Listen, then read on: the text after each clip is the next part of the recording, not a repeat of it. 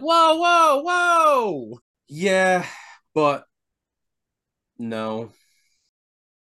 Hey, hey, hey!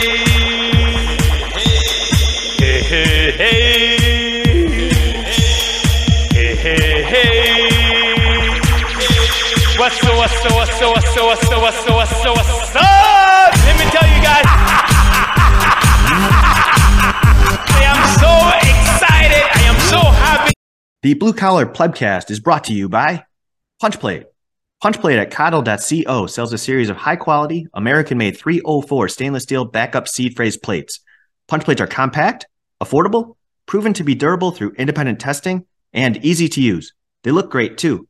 It has never been easier to own your own money. Punchplate makes it affordable to more securely break up your seed phrase into multiple pieces.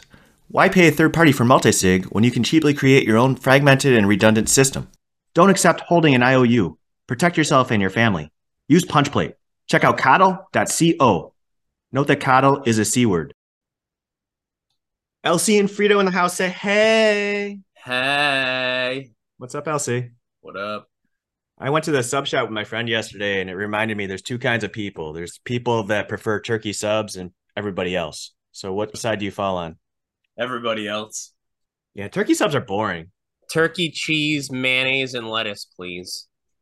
We talked about a child trafficking movie last week, and you mentioned that your wife has a fetish for painful movies, right? I don't know if I'd call it a fetish, but yeah. Sounds like a fetish, kind of.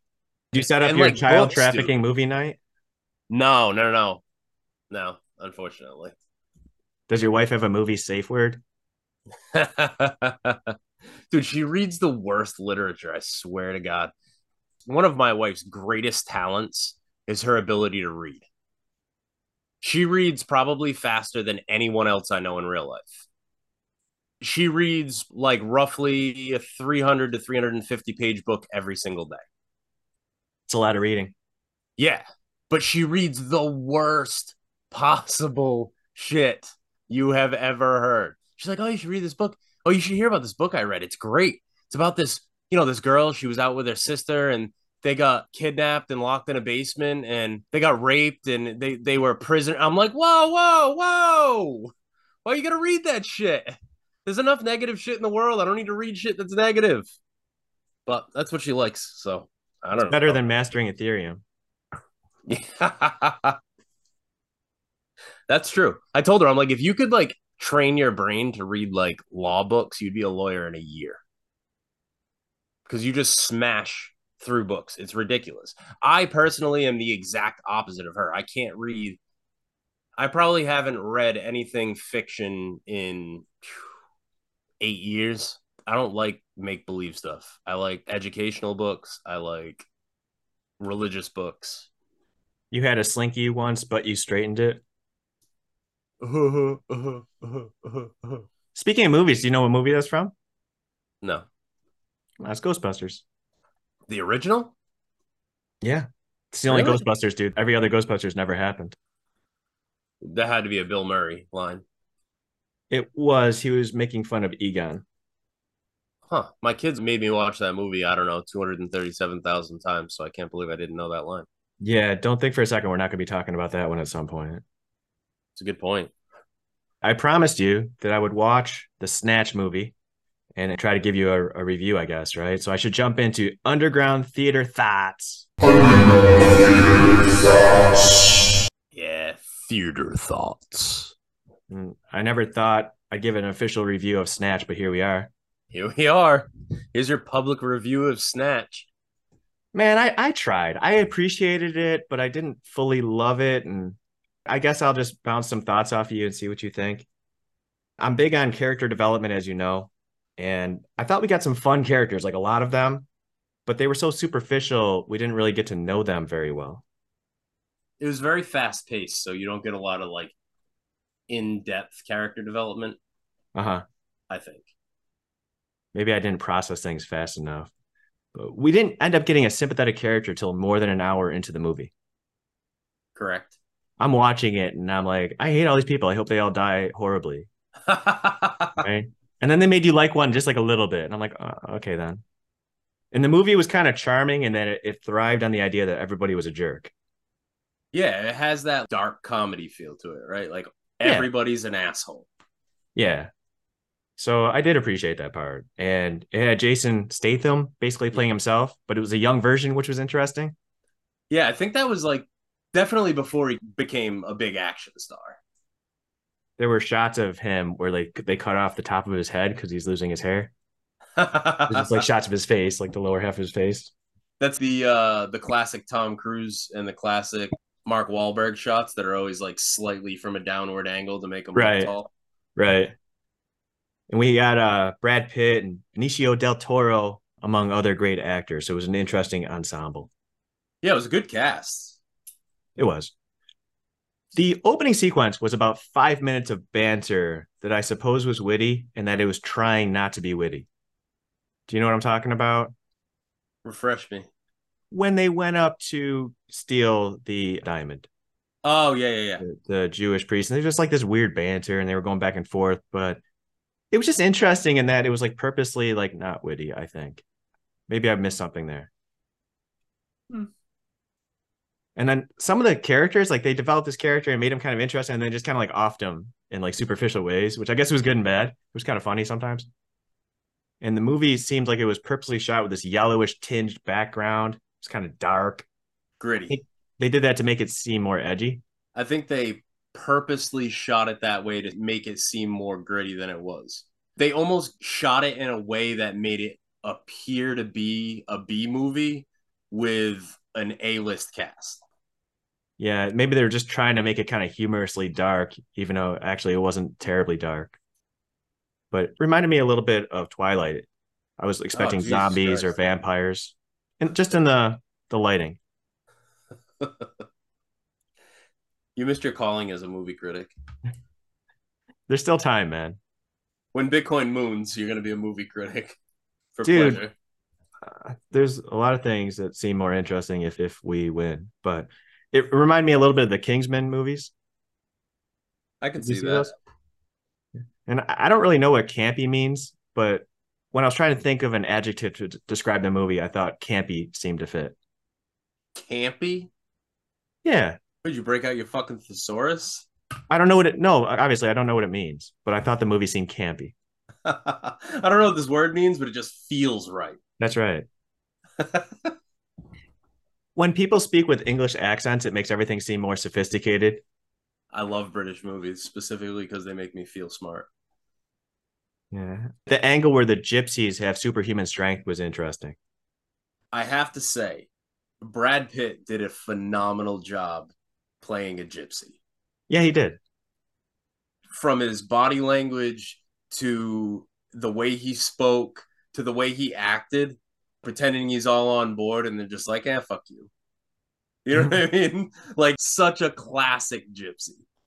Yeah, it ended up there was more to his character than on the surface. It looked like he was having fun acting, so that was pretty cool.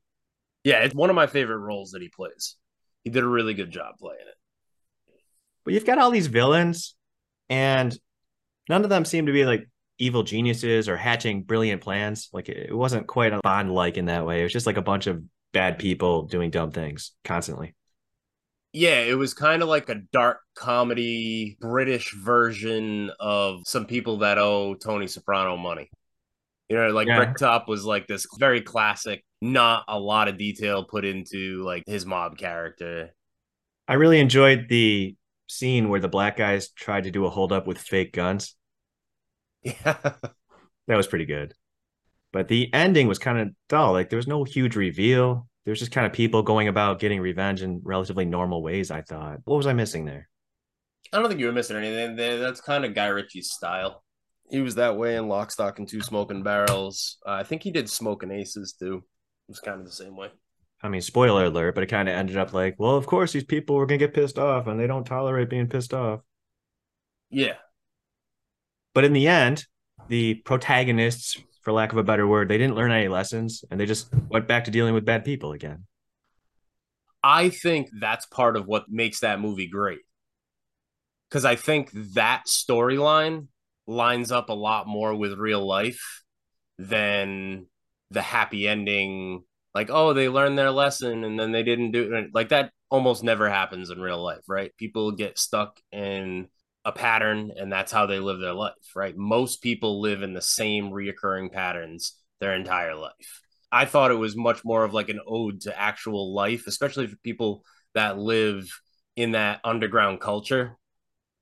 When people live in that underground culture, right? I grew up knowing people who lived similar lives, and the attitude is always that it's going to be different this time, right? Like I can see now that the situation has passed, that this is what I did wrong, so I'm just going to do it different next time, and it never fucking turns out different, right? They always make the same mistakes, they live in the same pattern, and they always fuck their life up the same way. Yeah, I guess it would have gone against the grain of the movie for them to learn better, right? Yeah, for sure. I was puzzled by something. Why do you think they called it Snatch? They didn't have like a marketing guy that came up with a better title for the movie. Well, it's a Guy Ritchie film, so when you're working with Guy Ritchie, it's a lot like working with Quentin Tarantino. There is no outside input. This is what Guy Ritchie wrote. This is what he's gonna make.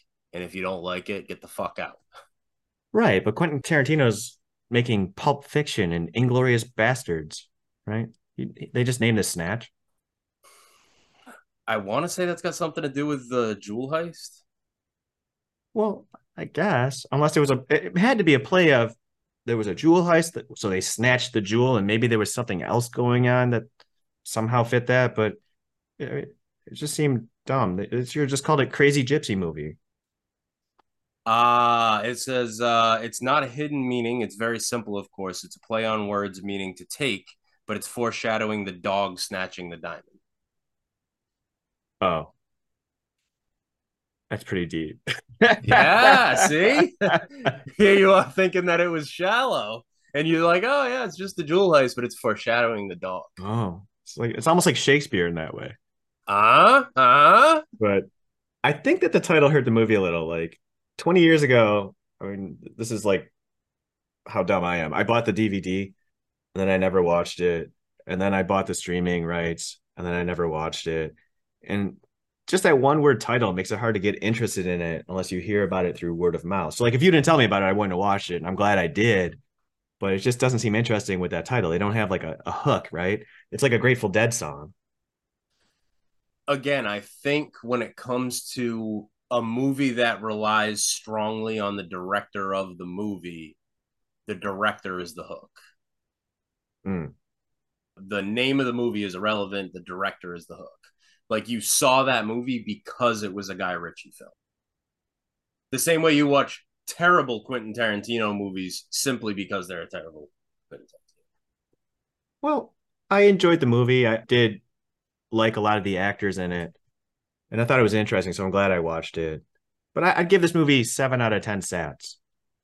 That's not bad. I also like that you saw a lot of famous people that played in it. Almost exclusively, the famous people that played in it didn't play roles that they're famous for, if that makes sense. Well, Jason Statham seemed to play kind of himself. Yeah, but he And didn't really play himself because everywhere that Jason Statham really made a name for himself in movies was like this badass karate dude. mm, And he was kind of a bitch in Snatch. yeah, that's fair. You know Yeah, what I that's a good mean? Like point. he was kind of Yeah. the negative, if you will, of his normal character. Yeah. And Brad Pitt's character was very unique and worth watching for sure. But you saw the seeds of Fight Club in there a little bit too. Oh yeah. I But think not in a his bad him way. playing in that movie is what got him the role in Fight Club. Yeah, it was pretty wild. Yeah, I enjoyed it. It was just gritty and different. It was a really well shot movie. As much as like even halfway through it, you're like, I still can't decide if this movie sucks or if it's good. Mhm. But you, for some reason, you're still watching. I have a minor weapons complaint that you may have noticed, but when the KGB guy gets shot in the hallway, one of the other bad guys walks in with his empty clip gun, looks at him, didn't know if he was down or not, and he was armed, just walks in and then decides to drop his magazine and reload after he walked in. And that was like horrible tactically. Dramatic. Nobody would do that. I imagine Oh, that bothered nobody you would because do that. that's like your thing. Of course. But the movie's full of a lot of things people wouldn't do. Fair.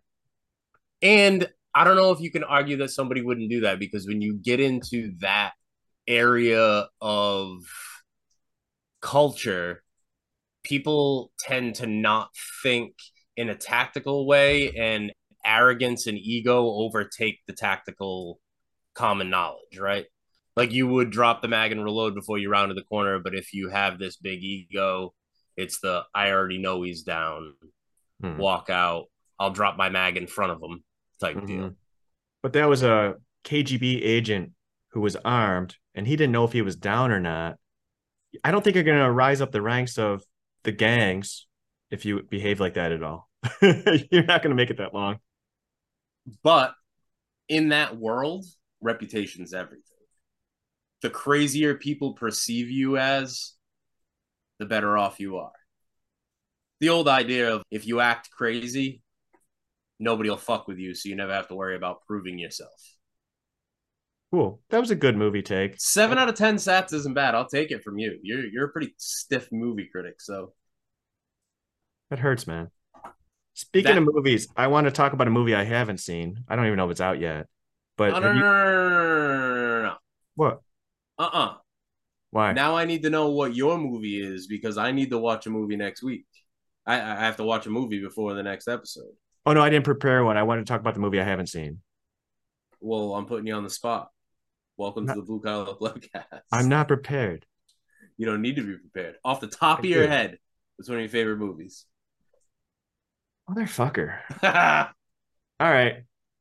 We'll talk about Idiocracy. Ooh, it's been a long time. I've definitely never watched it sober, so. Idiocracy is one of my all-time great movies. It's certainly in my top 5. It was made by, I think, Mike Judge, the guy who did Office Space, King of the Hill, Beavis and Butthead, etc. Yep. And it was a very low-budget movie that had no expectations. And the premise of it, I guess we're doing spoiler alert anyway, but there was a guy who was in the Army in present time, and he was the most average person in the Army in terms of intelligence, strength, attractiveness. And because he was so average and kind of useless, they selected him for this experiment because they were trying to see if they could freeze a soldier and wake him up a year later. So this guy gets frozen, and then calamity ensues, and the experiment gets forgotten about, and he just ends up waking up 500 years later. But by the time he wakes up, society's devolved so much that he becomes the smartest person in the world by far. And almost like your Brad Pitt gypsy character, everybody else can barely speak English. And it seemed like it was going to be just a farce. It seemed like it was such a ridiculous premise. But I think that movie came out close to 20 years ago, maybe a little less. And since it came out, every year that goes by, it's quickly becoming more and more of a documentary. Like, present day fiat world is rapidly plummeting towards that vision of Idiocracy, to the point where everybody must see it because there's so many parallels to just today. And it hasn't been that long. When they were trying to come up with how people would behave or dress, one of the decisions they made at the time was there was a new company that made these Croc shoes, and they thought they were just degenerate. They thought it was horrible that people would actually wear these things. And they made everybody in the future wear Crocs. And here we are today, and everybody's wearing Crocs.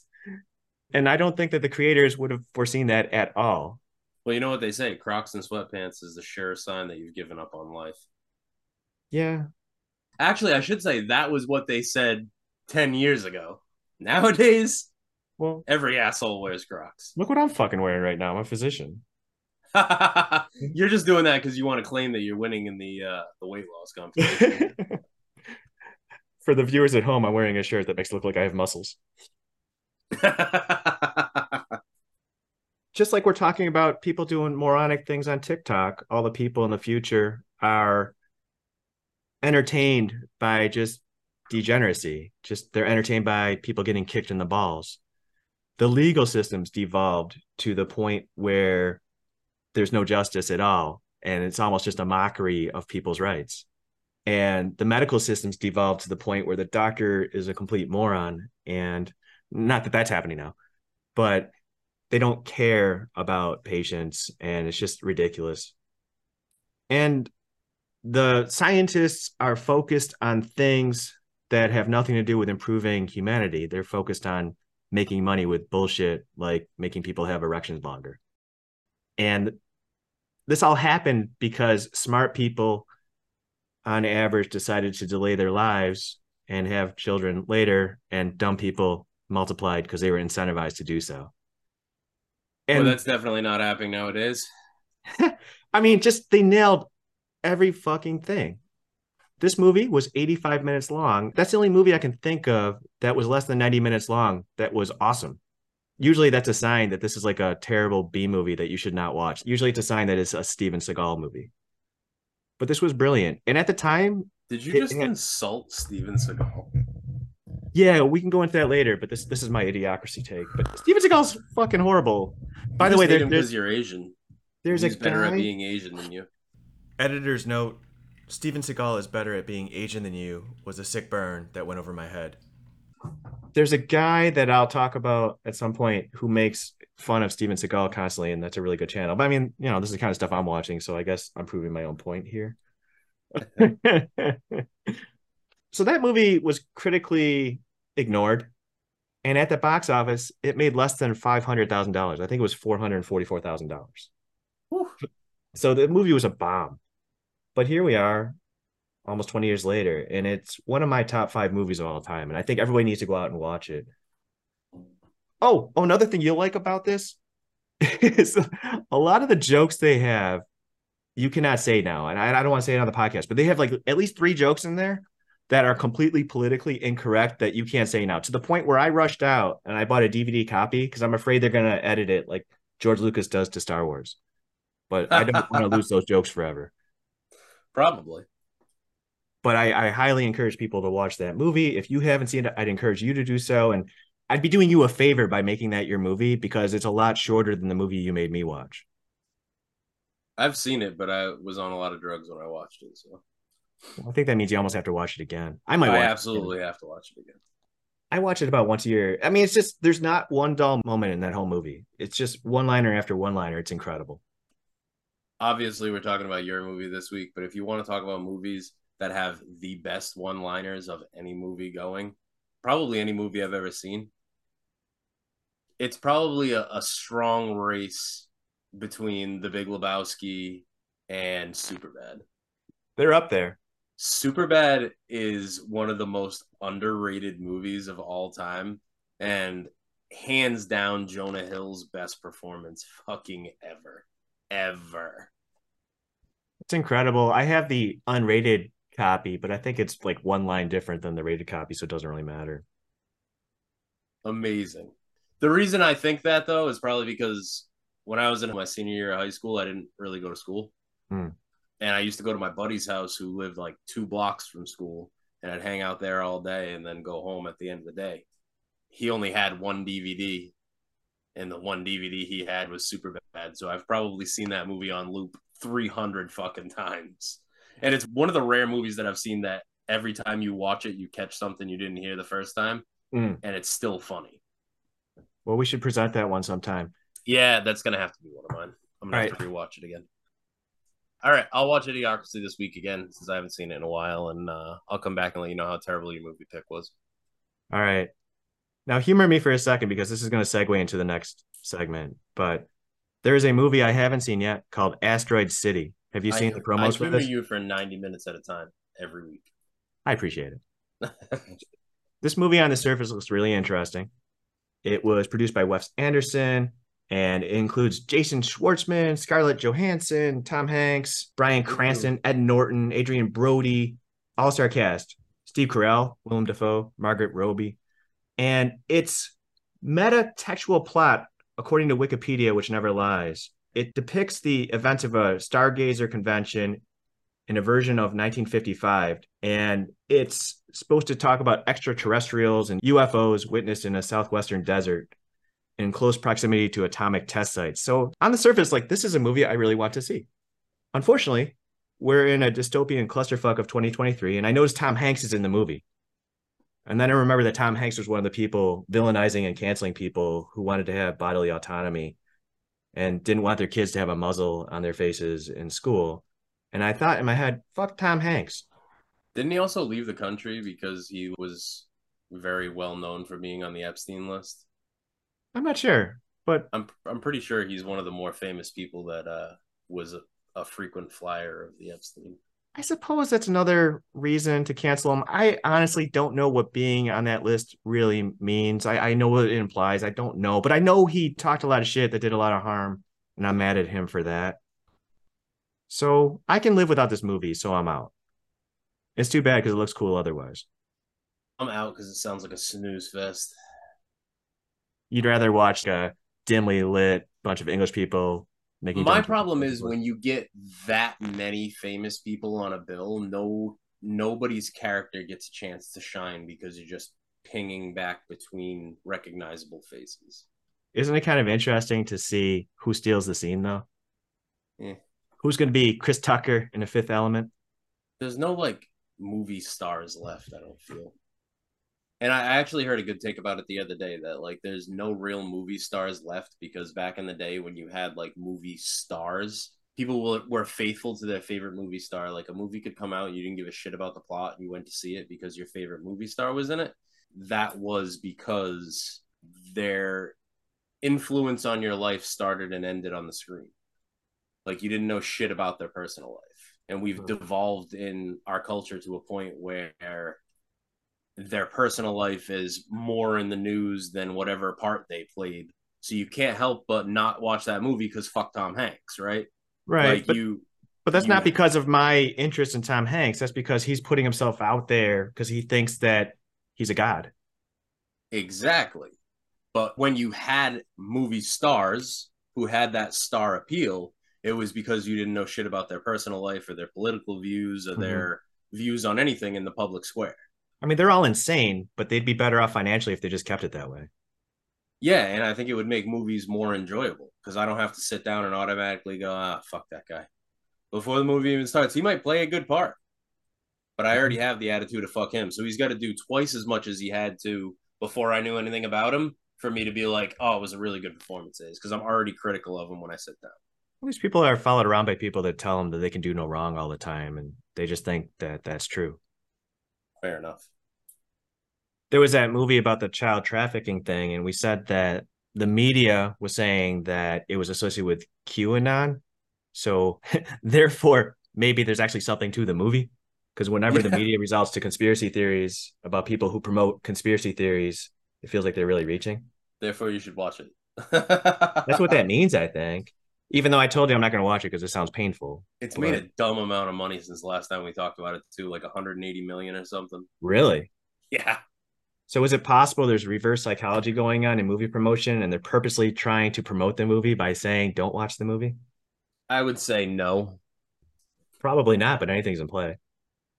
Yeah, I guess. The earth is flat. There's a common theme where whenever somebody has a conservative view, they're denounced as being QAnon, right? By socialists. Yeah, or far-right extremist. Right. I think that's kind of intellectually weak. For one, most people have no idea what QAnon means or is. True. So we should probably talk about the QAnon thing because it comes up a lot. And I wanted to learn about it a little bit because every time somebody brought it up, I'm like, I don't even know what that means, or I don't know whose side QAnon's even on. I have no idea. It's like the theory that like a ring of elite pedophiles run the world, right? Yeah. According to Wikipedia, which again never lies, QAnon is an American political conspiracy theory and political movement. So that's an oxymoron. Like it can't be a conspiracy theory and a political movement. Well, if you're going to get into that, I mean, you have to get into the origin of the phrase conspiracy theory. Well, conspiracy theory, I think, is meant to say people are having ridiculous notions about something that's not true.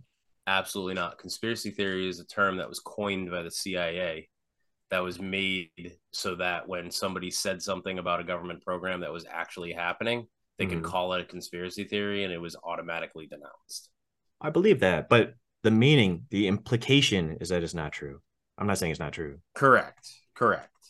But as far as QAnon goes, like, what's it supposed to be? What is it really? Why should we care? We shouldn't. QAnon is a conspiracy theory about a person or a group of people called Q. It's about a cabal of satanic, cannibalistic child molesters that are operating a global child sex trafficking ring, which conspired against former US President Donald Trump during his term in office. And apparently it's far right. So The only people you ever hear talk about QAnon mhm, are the liberals. That should tell you everything you need to know. right. They're labeling it far right, just like they're labeling fascism far right. Well, they label it far right, but they're also the only people that admit it exists. And they're saying that there's this far right organization that conspired against a Republican president. Yeah, it's a fuck show. It's like the white face, blackface thing. Yeah, I don't know. It's the same idea as like if we make it sound ridiculous or if we can punch one hole in the theory, then it negates the rest of the theory. The same thing they did to Alex Jones. He got sued over Sandy Hook, and everybody was like, "Oh, he lied about Sandy Hook," but then they just neglect the fact 9 out of 10 things he's ever said he was right about. Sure. But is QAnon really a conservative group, or is it something that liberals made up to try to make conservatives look bad? There you go. You answered your own question. But the premise is so evil, like a cult that rapes and eats people.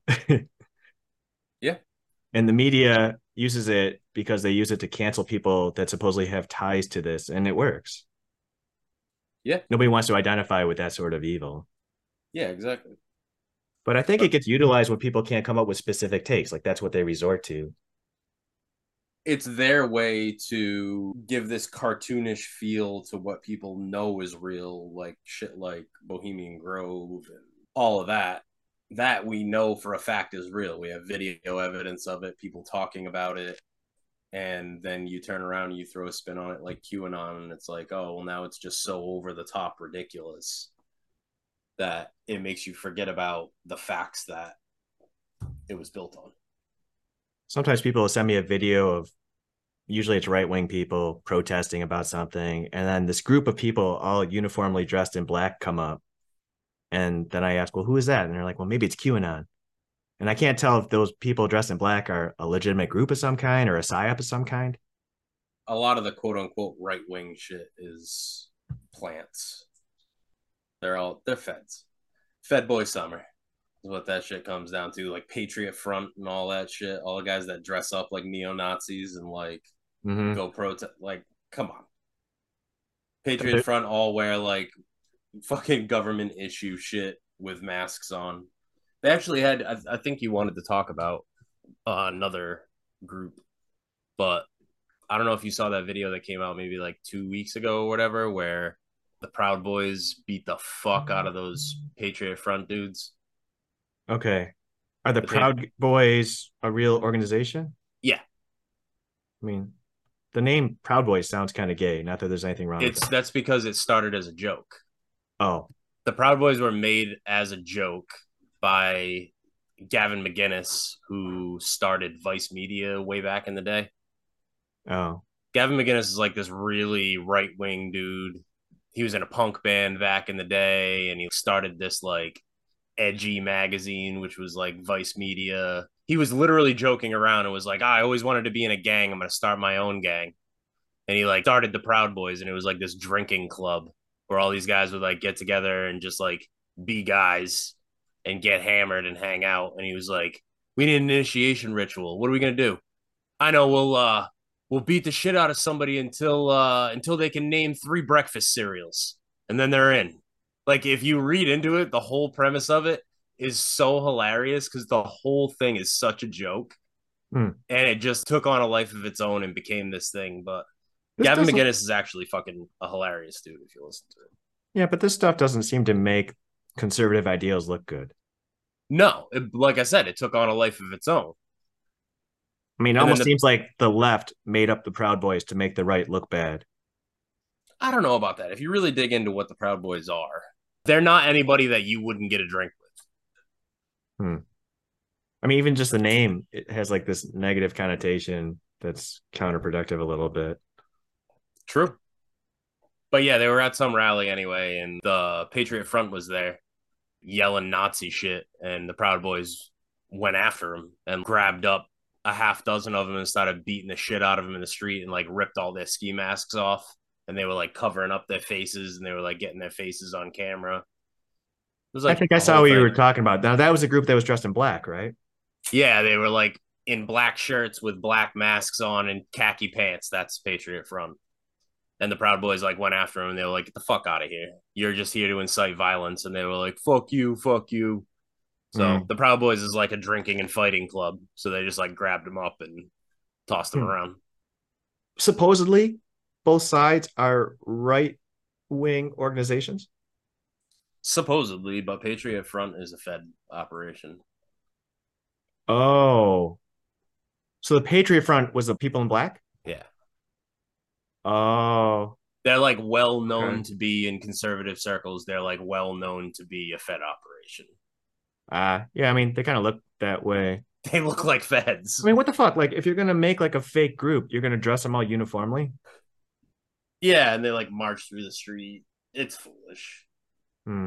to be like these Videos. white nationalists. And I think the powers that be create something like Patriot Front so then they can say groups like Patriot Front and the Proud Boys are these right wing white nationalist extremists, which is fucking hilarious because the leader of the Proud Boys is Cuban or Puerto Rican or something, and they have like a ton of black members. Nothing about them is white nationalist. Kind of like you. Right. I'm more like Clayton Bigsby, but yeah. Whenever I see a video of such and such group did this, I'm like, I don't know if that's a plan or not. It doesn't move the needle with me because I don't really trust any of that shit. Yeah. But speaking of being proud, I think a couple episodes ago, you said that conservatives were less proud. They identified as being less proud to be Americans. Yeah, the whole spiel, but yeah, conservatives as well. But Yeah. everybody in America is probably the lowest numbers of proud to be an American than has been historically. Yeah.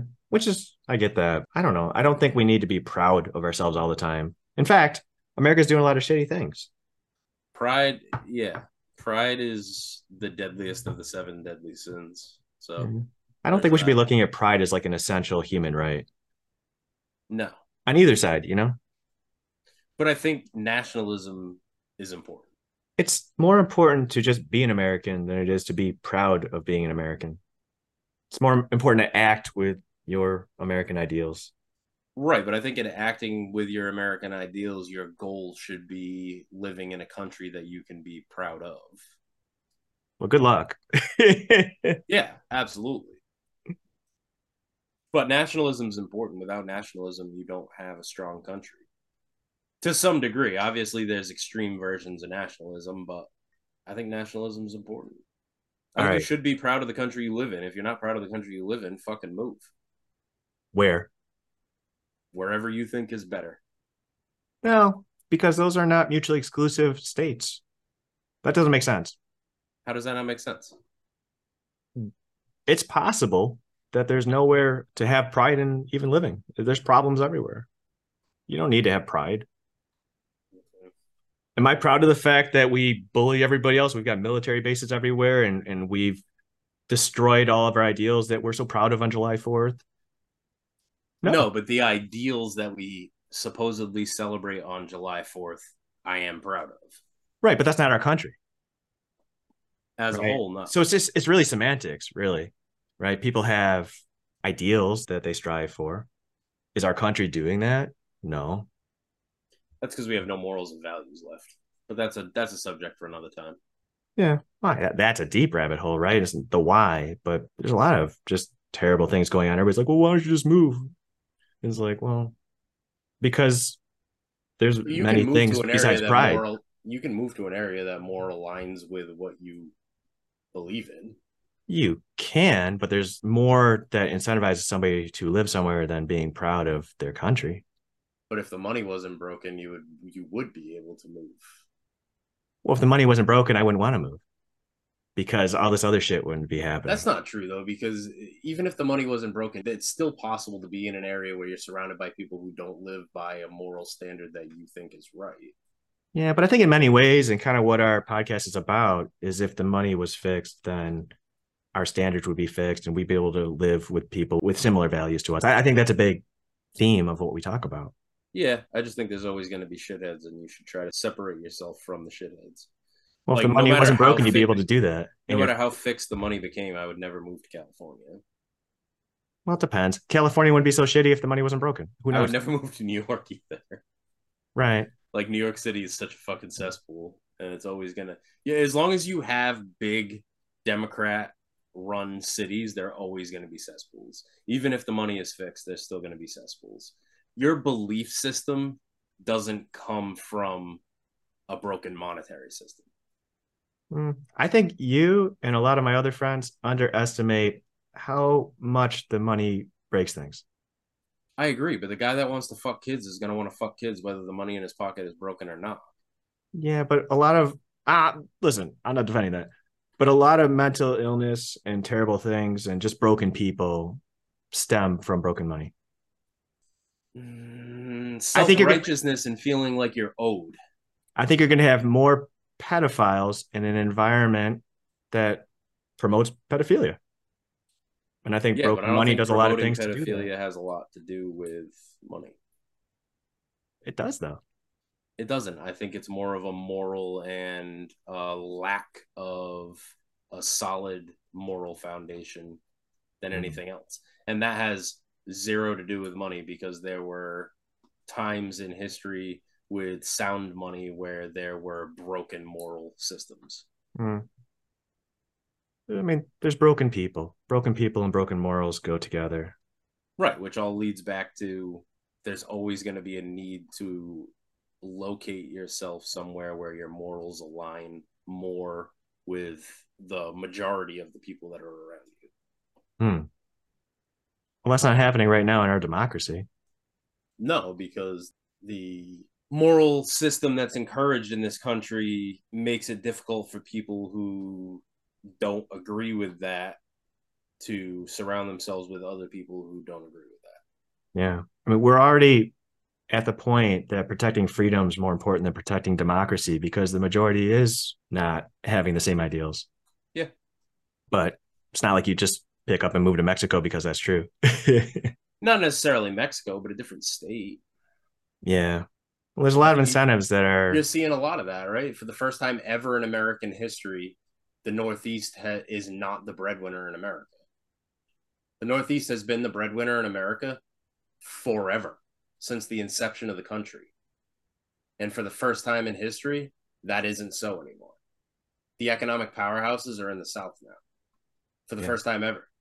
And that's because of all of the fucked up shit that happened in the last 3 years, and people decided to move where their morals more aligned. All these people who had all this economic power turned around and moved somewhere where they were going to be more free. I think it's the first stone in an avalanche that's going to come.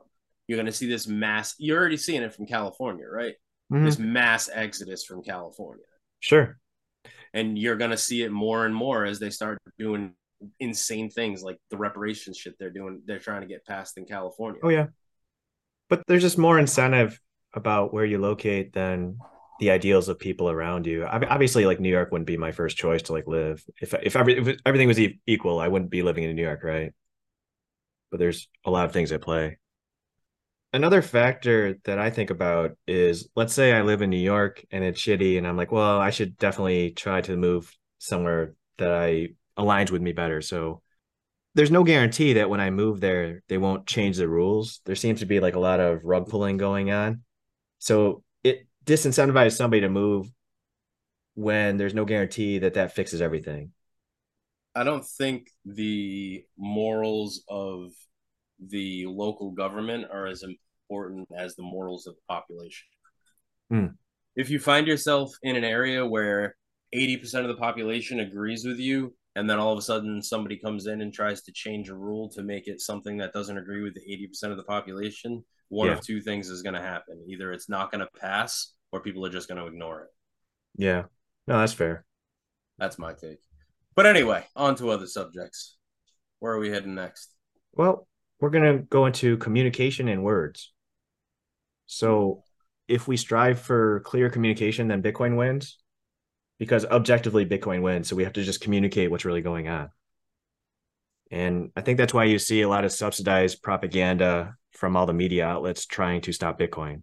Is that fair so far? Yep. Phil Koinicaris likes to use this concept of broken telephone to describe how signals lost when it's passed between entities. And in electronics, fidelity refers to the correspondence of output signal to the input signal. The late, great George Carlin, who was a inspiration of the show, and he was a savant in understanding and analyzing the English language. And the language is increasingly co-opted and weaponized against people. That's something that you and I see a lot, right? Oh, yeah. Much like fiat money is weaponized against people, communication is really important. And understanding what's fact versus fiction or opinion is important. One essential fact is in economics, price signal, which has been completely distorted by fiat, is important in just communicating information. The precise use of words is very important to battle the noise. And Bitcoiners need to communicate with each other effectively. So there's a lot of examples of Bitcoiners getting fooled by propaganda or divide and conquer strategies. I can think of a lot of them without going into them. So we end up having these stupid battles against each other using these vague terminologies. When we start fighting with each other, I think that kind of slows us down. So we need to make precise language and facts great again. In 1972, George Carlin blessed the world with his 7 words you can never say on television. Somebody was awfully interested in these words. They kept referring to them. They called them bad words, dirty, filthy, foul, vile, vulgar, coarse, in poor taste, unseemly. Did you ever see that? Yes. Who better to carry George Carlin's legacy in advocating for the precise use of words and communication in today's sad dystopia than us two geniuses? I like it. So that's why you and I have been talking about making this recurring weekly segment called Dirty Words. Dirty words. And today's word is outrage, which is a noun. It's an extremely strong reaction to anger, shock, or indignation. And for an example, her voice trembled with outrage. And similar words are fury, anger, rage, disapproval, wrath, shock. And it can be used as a verb as well. When I hear the word outrage, like you see a lot of headlines, this political idea or this word sparked outrage, right? And every time somebody says outrage, I kind of roll my eyes. Like the fiat world's increasingly outrageous and social media amplifies outrageous things. And if you're outraged, like, so what? How does that move the needle? Yeah, we just saw it last week. Did you see the senator that said colored people instead of people of color? Yeah, exactly. And everybody went fucking ballistic. And there was, oh my God, he's this, he's that. And it was just, the outrage was a way to distract from what he was trying to say, right? It took his whole point and threw his point out the window because they could focus on instead words they didn't like. Yeah. Outrage is increasing and it's a negative emotion, right? Life in the fiat world and medical diseases are correlated with negative emotions. And a lot of times it's counterproductive just to be outraged. We're kind of raising our kids in the outrage swamp. But what are we going to do about it? I'm not talking about you, but like all the bonus holes out there listening to this right now. I'm not saying to go blow shit up, but there's positive and negative ways to deal with outrage. And from a psychiatric perspective, there's negative and positive coping mechanisms. So I think in a lot of ways, Bitcoin fixes outrage. There was an example the other day on Twitter, it was Friday. A lot of people were outraged about the Disney CEO, Bob Iger. And the Disney writers are going on strike because they're not getting paid enough. And he's getting paid something like $30 million a year. But unsurprisingly, that's not what they were mad about. They were mad because he wasn't sympathetic to their plight. He said that it disturbed him that the writers were acting in their self-interest and everybody just lost their shit. In that way, it was similar to the outrage when Jessica Hodler said the word insane after saying America was overweight. Like they weren't even mad about the statement that America was overweight. They were mad about not being sympathetic about it. I don't think they were outraged about not being sympathetic about it. I think they were outraged about not encouraging it. That's how far we've gone. What do you mean? It wasn't that she wasn't sympathetic that people are overweight. It's that she wasn't encouraging people to be overweight. I thought it was the word insane that triggered people. It was, but your interpretation of it is mistaken. Your interpretation is that the reason they were triggered by the word insane is because she wasn't being sympathetic that people were overweight. Yeah. That is a correct diagnosis 5 years ago. The way words change today and culture changes today, right, minute by minute, day to day, is it's no longer enough to be sympathetic that somebody is overweight. Now you have to completely go beyond that into encouraging people that it's good to be overweight, that being fat is beautiful. It's a strong stance to decide to be fat. The trend is people are not getting outraged by things. They're getting outraged by negative feelings about things. Right. They're looking for the opposite, which is encouragement of the negative thing. Yeah, which is crazy, right? But I feel for the writers, but let's face it, they're not exactly risking their lives in coal mines. And they didn't necessarily invest a lot of time in professional school. Yeah, there's a lot of seething cope going on there. They might only be worth the $70,000 a year they're getting paid. I don't really know. They're just pissed because they see the future coming with AI. Like AI is going to make them obsolete, and they're the same people that were yelling into a camera 5 years ago that people like me should learn to code. Well, some of the stories are so bad right now that AI could pretty much just do this now, right? Yeah, and AI is only getting better and at a blistering pace. But right? 6 months ago, you couldn't get an AI to generate an image of a person that had 10 fingers. People just are not going to have as many choices for jobs in the near future, and that's just a fact. Editor's note. For fuck's sake, Elsie, turn your ringer off. Jesus. No, you're going to have to actually produce value. Yeah, but it won't be value through talking to people. No, it'll have to be tangible value. Right. People don't want to hear that because they thought 5-6 years ago, there was a consensus on that side of society that we were very close to the death of blue collar work, right? That machines were going to replace what blue collar people do. And they've been absolutely shook that what they thought was going to replace us is actually going to replace them a lot sooner than it replaces us. But there's also this notion of blue collar people, not you, but I've seen this take where people who have, I guess, intellectual types of jobs, you're going to have to find something else and create value.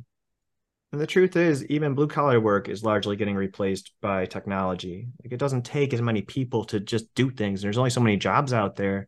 So I think that that's a bad take where people think that jobs are just going to shift. No, there's going to be no jobs, or there's going to be less jobs. So in this environment, when everybody needs jobs because nobody has any savings and there's only a quarter as many jobs out there, they're not going to just make up jobs so people can have jobs. Like, that's not going to work. Yeah, but no. If somebody has a big machine to drill a hole, you don't need as many people to drill a hole. No. I watch it play out in real time. No. Just because something is newer doesn't mean it's better. Just because something is faster doesn't mean it's better.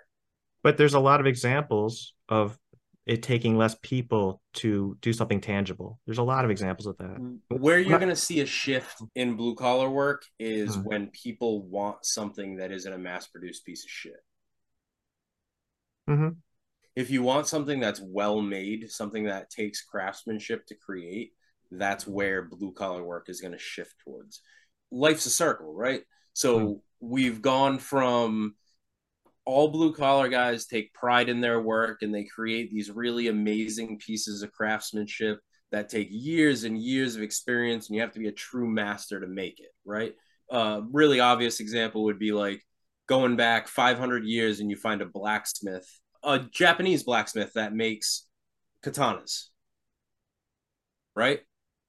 They folded that steel thousands of times and they created this literal work of art, but they were sought after because they were far superior to everything else. Right. But then you and I just had a take that we said machine-made knives are better. Now hold your horses.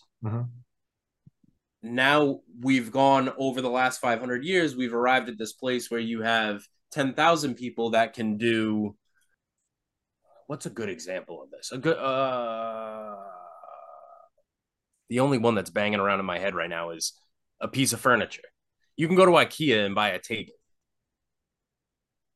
But if you buy a table from a woodworker who's very skilled at his craft, it's the only table you'll ever have to buy.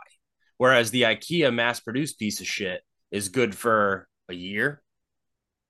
Okay, I think I can see where the disconnect is a little bit, because I think what's happening is I'm coming at it from life in a fiat world, and you're coming at it from life in a quality world, right? So in a fiat world, there's a reason everybody's buying IKEA right now. That reason's not getting better.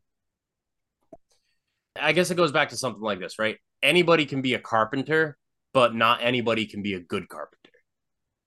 So if you want something that is a notch above what everybody else can get, that is where blue collar work is trending now. Good example of it is there's a guy in my town. There's probably 5 contractors in my town that build houses, right? But there's one guy that builds houses in my town that takes 4 fucking years to build one house. But when he builds that house, it's absolutely perfect. That's a relatively rare individual. I mean, we've got a world full of fucking basket weavers out there. This is not going to correct itself.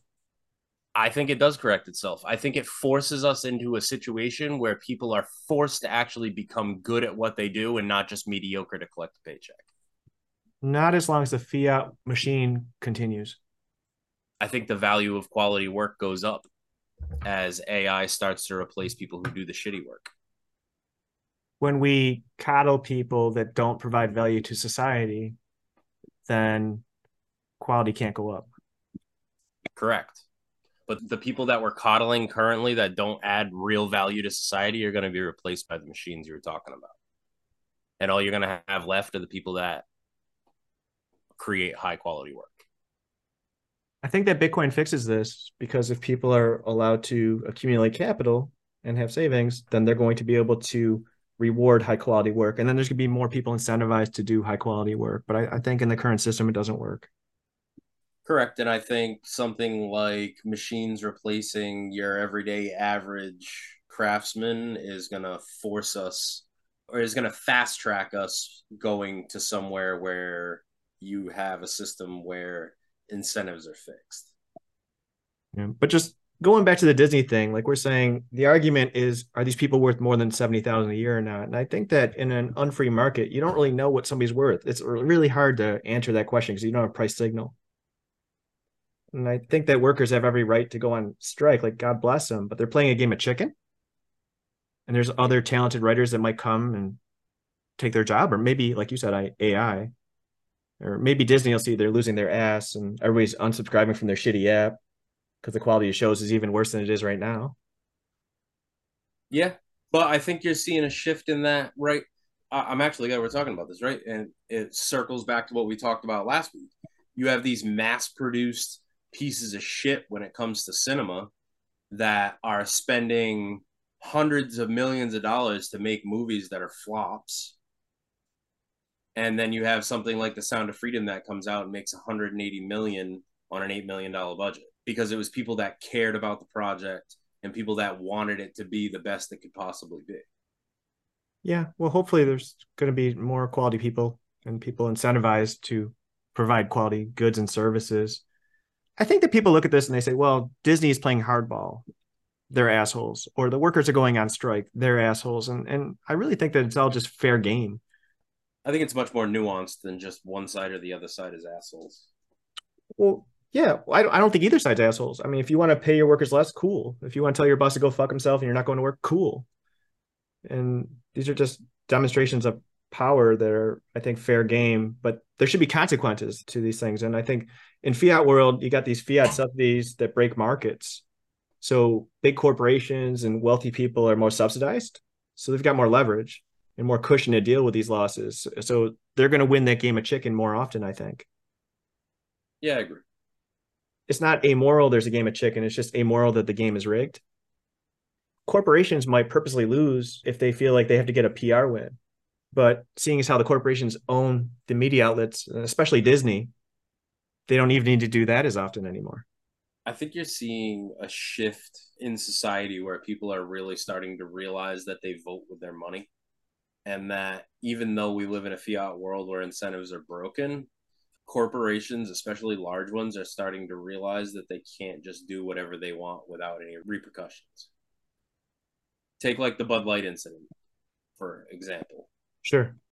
Bud Light thought they were going to do whatever it is that they did, and that they could just wait it out and they would bounce back. And they've literally lost hundreds of millions of dollars and are showing no signs of slowing the bleed. They almost have to rebrand at this point. Yeah, I mean, you've taken something that was the number one beer in America that's been replaced by Modelo as the number one beer in America. You know, I don't know the answer to this, but Anheuser-Busch is like this giant corporation, right? Well, it's AB InBev, but yeah, So they own all kinds of different brand name beers. correct. The outrage is just at that one line of beer. So Correct, but it's still a show that people are learning that they can vote with their money.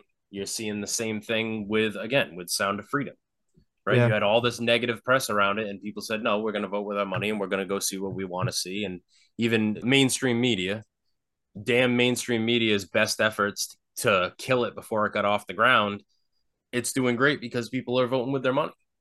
All they can do is try to, at this point, right? What all they're willing to do at this point is try to manipulate you with words and ideas. And as long as people realize that all they're able to do at this point is try to manipulate you with words and ideas, and they can't actually stop you from going to see it, then people are going to continue to vote with their money. The same reason you can buy a 30 pack of Bud Light for fucking $10 at Walmart right now. I'm with you. That makes sense. But in this example, people don't even recognize that Anheuser-Busch has all these different lines of beer, and they're only canceling that one line, right? If we take a step back from that, there's like a handful of corporations that own everything. Absolutely. How do you vote with your money if there's only a handful of corporations and they're basically all on the same team, right? The Bangkoks of the world. But I think it's a step in the right direction. And I think if we continue to step in that direction, people will start to realize that we need to do what we should have been doing all along, which is support small business and fuck the big corporations. Yeah. The outrage should be not directed at Bob Iger, the asshole, but it should be directed at a system that allows big corporations to play hardball on an uneven playing field. And Correct. Bitcoin fixes that because it gets rid of the Cantillon effect and it gets rid of the subsidies. Yes. I think the cultural shift we are seeing will accelerate us towards Bitcoin winning. Whereas everybody kind of gets this black pill look on it where they're like, oh, the world's so fucked. It's never going to happen. And I think the shift that you're starting to see is just the sign that it is going to happen. And it's going to happen a lot faster than people think it's going to happen. Yeah. In this case, I don't really have a horse in this race. Let's say we were mad. Are you going to not go to Harry Potter World? No, you love that place. You got engaged there. Right? Am I going to cancel my ESPN Plus subscription? No, I'm a degenerate. I like watching people beat each other up for 30 grand, right? I have to say, kind of on the same idea of the broken words and like the outrage, right? That was like our word was outrage. It was. Okay. Did you see? Yeah, I'm sure you did because you're a sports ball guy. Sports ball. Did you see the Dana White interview where he was talking about the fight he has coming up between the black guy and the white guy from South Africa? Oh, well, I don't know about Dana White, but I saw the promos and the black guy's going like way overboard racist, which is not cool. But right. It seems like it's okay, though. It seems like it's okay now. Hold on. So Dana White did a press conference about it. And a reporter asked him, like, what's your take on the racial tension with this fight? And it's not racial tension. He's like dropping like N-bombs left and right when it should not be cool for him to say it because it's not cool for anybody else to say it. Exactly. You know what Dana White's response was? He slapped his wife. I don't give a fuck. This is the fight business. He's black. Like, what do you want me to say about it? I don't really care. That's a bad take, though, because it should not be okay because you're black if it's not okay. It should be okay for everybody. It's a fucking word. Right. Well. Yes. Yeah. It shouldn't be okay if you're black. And if we're going to take the stance that it's just a word, which I'm kind of with you, then fine. But No, but the stance that Dana White took was, I actually don't think it's okay to use that word. As far as I don't think it's okay. If let's say you're a public persona and your business is you need to like sell yourself. Like if people want to use the word, fine, but there's consequences that come with that. And in general, people should probably lose business if they do that. okay. Anyway, I don't mind his take on it though. The point that I'm trying to get at is his take was, it wasn't so much his take, it was what he said and how he said it. He said, what racism? What are you talking about? Who was being racist? And the guy kept going at him and trying to trigger Dana by talking about this. And he was like, I don't give a fuck. It's the fight business. It's always been this way. People are going to say whatever they want to say because they're hyping up a fight. And the last line that he said in his press conference was the part that got me. And he said, why? Are people making a big deal out of it? And the guy said, well, yeah. And he said, well, fucking of course they are. Who gives a shit? Right? And I think you're seeing more and more people take that perspective. People are so sick and tired of the outrage over these little stupid things that take away from the big picture, right? We have this big picture that's uncomfortable and nobody wants to talk about it. Or in this case, the fight, right, is the big picture, and you're going to derail the whole idea of the fight over this stupid little fucking thing that doesn't matter. Yeah. People are tired of it. People are tired of the semantics that come along with outrage.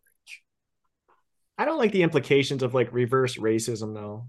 Like, I think that people should be treated equally, and it's not cool for a minority to like go after white people in a racist way, but then society will cancel the white person the other way around. Like, I think the biggest part is up until like 5 years ago, racism didn't exist except in a comedic fashion. And then all of a sudden, racism's real. No, it's not. No, it's not. No, it's real. I mean, it wasn't written in my life, and I don't think we should make as big a deal of it as, you know, we do, but it's real. You said yourself that it was real when you were a kid, and by the time you were in 2014, it was a non-fucking thing in your life.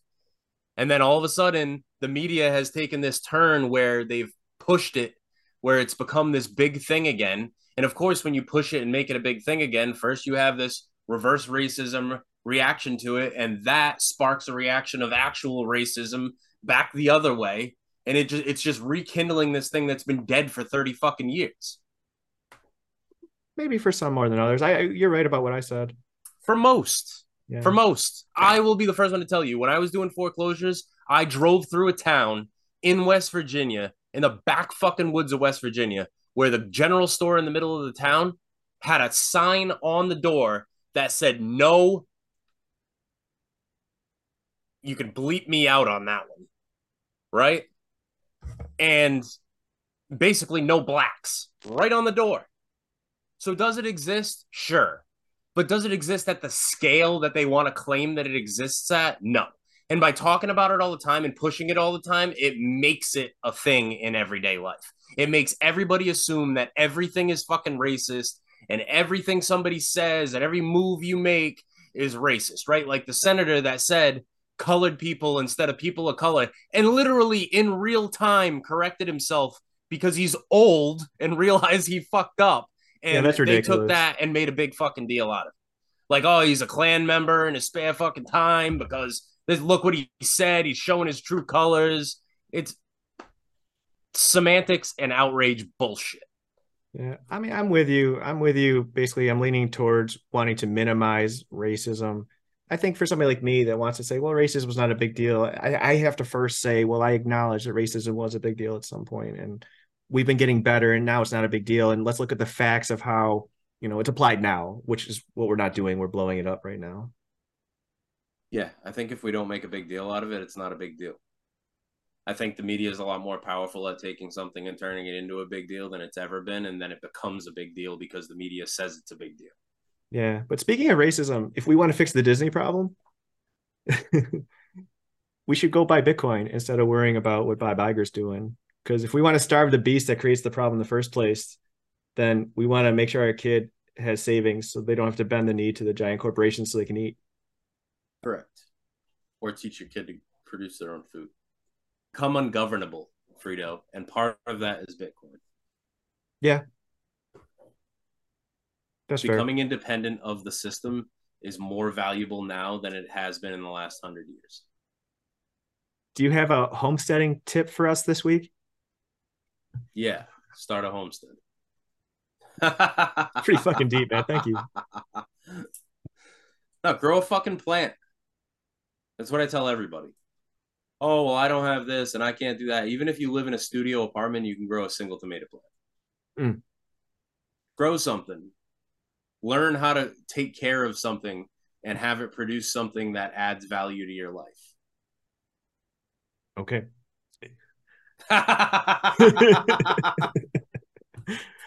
Do we have any plebs of the underground this week? Plebs of the Underground. Yes. I believe we have two. We have one from our boy Barn Miner. He says, the first words I hear about penetration, which I believe we were talking about an everyday carry knife. That was me. Yeah. When you were talking about your fucking titanium Chinese letter opener. And, dude, the Reich 1507 is badass. Yeah, of course it is, Frito. Oh, I actually brought mine with me today. See it, the Cobra Tech? Oh, you don't just carry a lighter around? Look. Ooh. In Tiffany blue. Uh-huh. See, this is the switch you were dogging on. So I was at a dinner last night with an engineer, and he was explaining to me how it actually works inside. And I guess the switch itself, when you apply pressure to the switch, it's actually loading the spring. And then once it reaches the top of the switch. Oh, you're right. Your key could never do that. And then you have to grab it and pull back, and it loads the spring again in the opposite direction and sucks the knife back in. That doesn't look dangerous at all. It's not. There's no way it's going to stab you in the nutsack. Don't be a bitch. I'm not making fun of it. I just don't want you to cut your balls off. Just like I don't want you to put a loaded pistol in your pocket. I don't know. These things seem like reasonable concerns. What's wrong with putting a loaded pistol in your pocket? Better than not having one in your pocket. I don't know, man. We also had 9,500 sats from Bubba, and he said, "Leave me alone is the essence of life." Words of wisdom. Yeah. So yeah, that's what we got for plebs from the underground this week. If individuals want to be left alone, then they need to find ways to conserve their power. They also need to find ways to provide all the things they need to live for Same themselves. Thing. They go together. You're just stealing my idea by saying they go together, but it's cool. We'll let it go. No. It's fine. Really, it's fine. It's fine. I'm agreeing with you, man. Typical Asian. So agreeable. Stealing the like gonna bow next. Did you see the press release? Not 100% sure if it's completely accurate, but you saw Janet Yellen went to China. It's curious, like why is our economic excuser want to go to China? Did you see when she met Xi Jinping? No, did she blow him? She did all those. She did like 4 super awkward bows in a row, and apparently the reason that she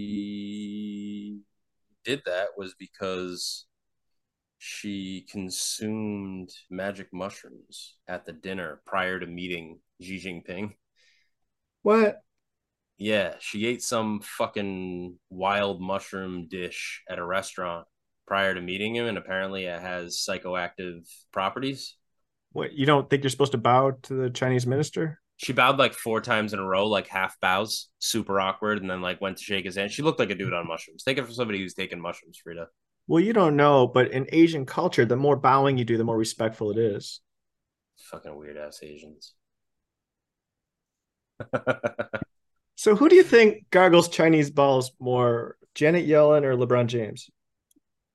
I don't know anything about LeBron James because he's a bitch. Spicy take. I fucking hate LeBron James. You just want to talk about Janet Yellen's bowing? Yeah. I don't know. What were we talking about before that? Do Chinese people even bow? I don't know. You're Chinese. No, I'm fucking... Honestly, I don't even know the answer to that. Either do I. Chinese people bow? I don't know. You tell me.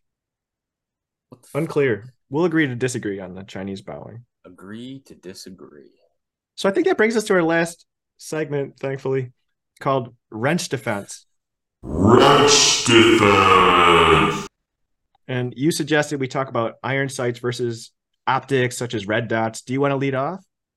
Yeah. So every time we talk about wrench defense, the context that we talk about wrench defense in is an everyday carry or something that you would need in a situation where you were going to get wrench attacked, right?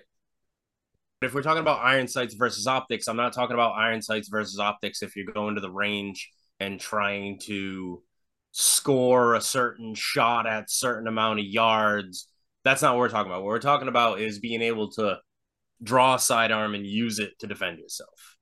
Tactical situations. Correct. For me, it's iron sights over optics. I wanted a Holosun red dot in the worst way, and I spent far too much money on a Holosun red dot. Got super excited. It came in the mail, and I put it on my everyday carry, and I took it to the range, and it was a fucking hot steaming pile of shit. Not that there's anything specifically wrong with the optic, right? Like Holosun makes a really good optic. You just don't like it because it's Chinese. I thought the Trijicon. Oh no, that one's made in America, right? I bet most of it's not, but yeah. That's like the higher end. Holosun's like the lower end, and the whatever the fuck it is the higher end. Mm-hmm. My problem that I found while shooting it at the range is unless you're super practiced with that optic, that sidearm is an extension of yourself. I would find it very difficult to be able to draw it in a situation where I needed it and use it accurately. That being said, I don't see a need for an optic in a tactical situation where I would actually need to defend myself. And I'm going off of the words of the range officer that works at my local indoor range, actually. He's an Army vet. He shot competitively for 20 years. And I was kind of, picking his brain the last time I was there. And we were talking about shooting. And I actually went up to him and I'm like, hey, does it matter when I pass in my qualifications for the range? The bare minimum for a qualification for a concealed carry in my state is you have to score a 190 out of 300, out of a possible 300, right? They give you a target that's like the size of a poster on a wall. Obviously the rings step out on the bullseye. Their numerical value steps out as you get further outside of the bullseye. You get 30 shots, 30 minutes, and you have to score at least a 190. I qualified with a Holosun, and I qualified 208, I think, somewhere around there. And then the last time I went to the range, I shot iron sights, and I got a 280. So I went over to him, and I'm like, hey, does it matter what my score is? Because I just scored a 280. I'd like to swap them out if it matters, right? Out of a possible 300. He said, no, it doesn't matter. They don't give a shit. As long as you break that 190 number, they don't care, right? It's a pass-fail deal. But then he went on to say to me, he's like, I see a lot of people come in here, and it's 25-yard indoor range, and a lot of guys that are shooting pistols are pushing these targets out to 17, 20, 25 yards, and they're trying to get really proficient at 25 yards. And he's like, the reality of it is, if you're ever in a situation where you actually need to use that firearm, you're talking 5 to 7 yards. So why don't you focus on becoming a really proficient shot at 7 to 10 yards, as opposed to pushing out a 25-yard target and trying to become proficient in something that in reality will probably never happen, right? The chances of you actually getting into a situation where you need to use that sidearm to defend yourself are slim already. And then on top of that, you want to add another dynamic that target is then going to be 25 yards away, right? That being said, I don't see a need for an optic at 5 to 7 yards. I don't see a need for an assist to hit something at 5 to 7 yards. Yeah, that makes sense. I mean, there's an argument you want to be as proficient, as accurate as you can, but yeah, I agree with you there. My friend goes to 6 Hour Academy, and he says that all the instructors are saying that they're converting to red dots because they're faster to acquire and they're more accurate than iron sights. And we hung out with, believe it or not, we hung out with a police officer over the weekend in Connecticut, and he said the same thing. He swears that optics are better, and he just subscribed to the podcast. So my police friend out there, if you're listening, please understand that I might talk negatively about the police, but this is just a parody account, and I really love you all. Also, it wasn't my idea to force you to not go to the bathroom all the way to Connecticut. That was the driver's fault, not mine. But I think that aiming devices such as red dots are worse than iron sights if you're not an expert in using them. I think that's similar to what you're saying. Or if you're not willing to take the time to really zero them. And I've zeroed them, but it's kind of a pain. And I'm not really sure I'm more accurate with them. And I told you I've got a laser on some of my pistols, but I haven't found them to really work very well either. The laser kind of looks cool, but I'm thinking about getting rid of them. So for me, I'm not an expert optics user, so I think I'm better with iron sights, but that might change as people become more experts. And one thing to consider is that optics increase the size profile of a firearm. So they make concealing them or holstering them more of a challenge. You have to buy specialized holsters. And one common problem with optics is, and I've seen this a lot, where somebody might have a mounting bracket that's incorrect, and now the optic is mounted too high, the red dot's mounted too high. It's possible to zero that, but basically when the optic's too high, it's angling down a little bit. So you might be zeroed at like 20 yards, but you're going to rapidly get off of zero when you go farther out when it's mounted incorrectly. So that's really important if you're going to use one. There's different brand names of red dots, like you said. So you got the Holosun. I've got a lot of Holosuns myself, and they're cool because they're relatively cheap and durable. They're relatively cheap, but they're like mid-range. They're not cheap. And they've got great battery technology. The batteries are supposed to last about 5 years. And all the ones that I have, they allow you to change the battery without removing the optic. So that's nice to keep zero. And there's other brands, like you mentioned, the Trijicon and EOTech. I think they're both American, and they usually cost like twice as much. But I have to admit, when I look at them, the glass is actually clearer. So it may or may not be worth the money depending on what you need. Yeah, they also come with a green dot too. I think Trijicon sells a green dot as opposed to a red dot, and some people that's better for their eyes.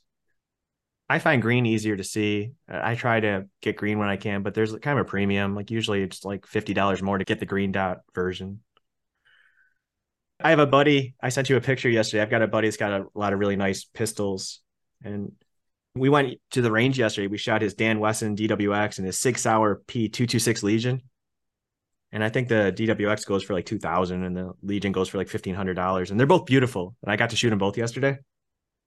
And I told him that I thought both felt perfect, and I couldn't decide which one I liked better, really. They're just both hammer-fired, full-size pistols, all steel. And even he doesn't know which one he likes better. He's glad he purchased them as a collector, but he couldn't really tell if one was better than the other one or not.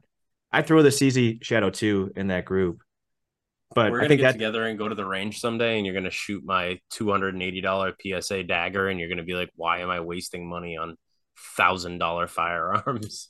Yeah, well, the DWX and 6 Hour, I don't own those. Those are my friends, but I think that you just need to get like one premium pistol, and then everything else is just gravy, really.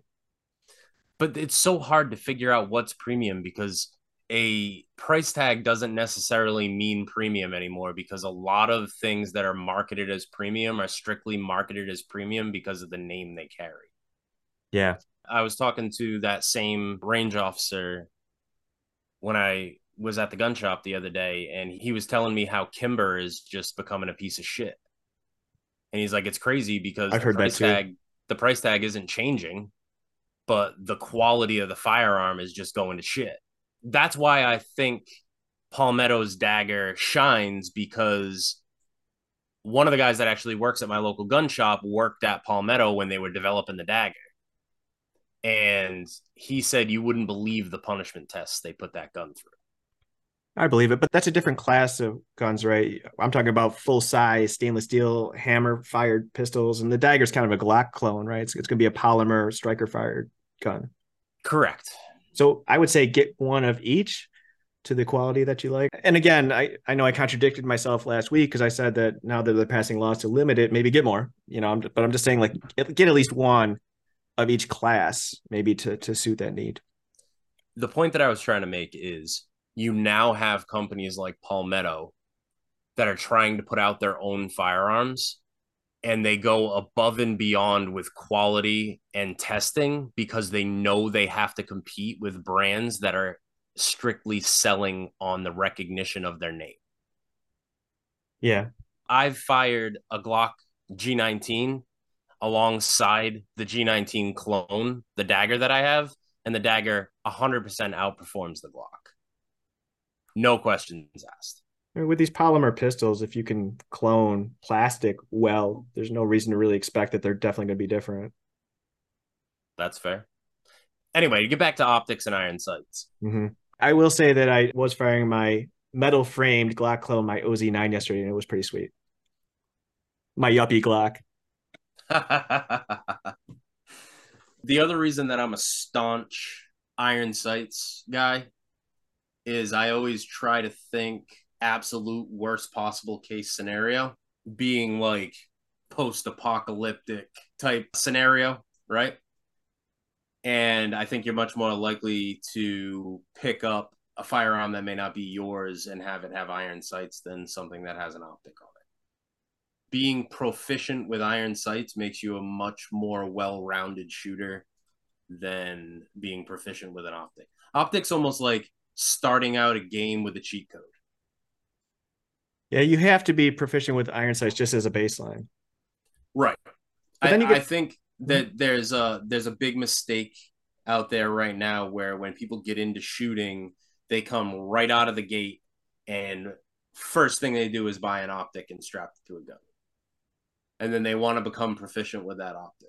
And I think you need to learn to walk before you learn to run. And I think iron sights will always be king when it comes to a sidearm. I mean, unless you're talking about something with a Smith & Wesson 500 with a 10-inch barrel with a scope on top of it that's meant for hunting. Now you're in a whole nother realm. But if you're talking about something that's a comfortable, concealable carry, I don't think anything beats iron sights. Like you said, for the ability to draw it and not have to worry about snags, the ability to put it somewhere. There's also the very real possibility that in carrying a sidearm that has an optic on it all the time, that optic becomes unzeroed simply from carrying it, which is, I think, is far less likely with iron sights. I don't know if you've ever tried to move iron sights, but fuck me. Yeah. Even if your iron sights are slightly off of zero, I think you kind of like just learn to shoot repetitively with that, and you kind of know where you need to be aiming a little bit. Yeah, I was actually watching a video of the gentleman we were talking about 2 weeks ago, the guy that invented the AR-15. I watched a whole video with him talking about George Armalite. No. Eugene Stoner discussing the M16A1 sights versus the M16A2 sights. And basically in the video, he talks about how when they came out with the two, when he presented the one to the military, the panel of people that he was presenting the one to were people who had combat experience. When they approved the two, it was people who were proficient in competition shooting, right? He said the reason that they told him that they didn't want an easily adjustable sight was because in a combat situation, nervous hands fidget with things. And the last thing you want to do in a combat situation is adjust the sight, because like you said, even though it might be off of zero, you learn where that gun shoots and you just learn to adjust to where the gun shoots. When you have something that's easily adjustable, like an optic, right? Most red dot optics that I've seen are a small dial or a button to make adjustments on the zero. It'd be very easy to hit something like that just in carrying an everyday action. Yeah. Whereas iron sights, you literally need a specific tool to move iron sights. We should have a sight, when he was talking about the M16, we should have a sight that is relatively easy to adjust if you have some time to adjust it, but not so easy to adjust that you can adjust it on the fly. I think another mistake people with red dots do sometimes is they'll put a red dot on a pistol mount that doesn't allow for the back iron sight. And you really want to make sure that you can have ideally suppressor height sights so you can co-witness the iron sights as a backup. Yeah, co-witness is key. And that helps you not only zero it in the first place, but it serves as a backup and just kind of, I think, improves accuracy. Absolutely. That's my wrench defense for the week. That was a good one, LC. Well, I'm plumb out of new thoughts right now. Is there anything you want to add? Is that THOTS? Thoughts. Plumb out of thoughts. No, I think guess that's all I got for this week. I think that was a good encompassment. I mean, besides your trash take on Snatch, but besides that, yeah, I think it was good. All right. Well, then I guess everybody listening can go fuck themselves, and I'm going to peace out. Adios, amigo. It was good. Catch you same time, same place next week. All right. Thanks, man. Take care. Peace.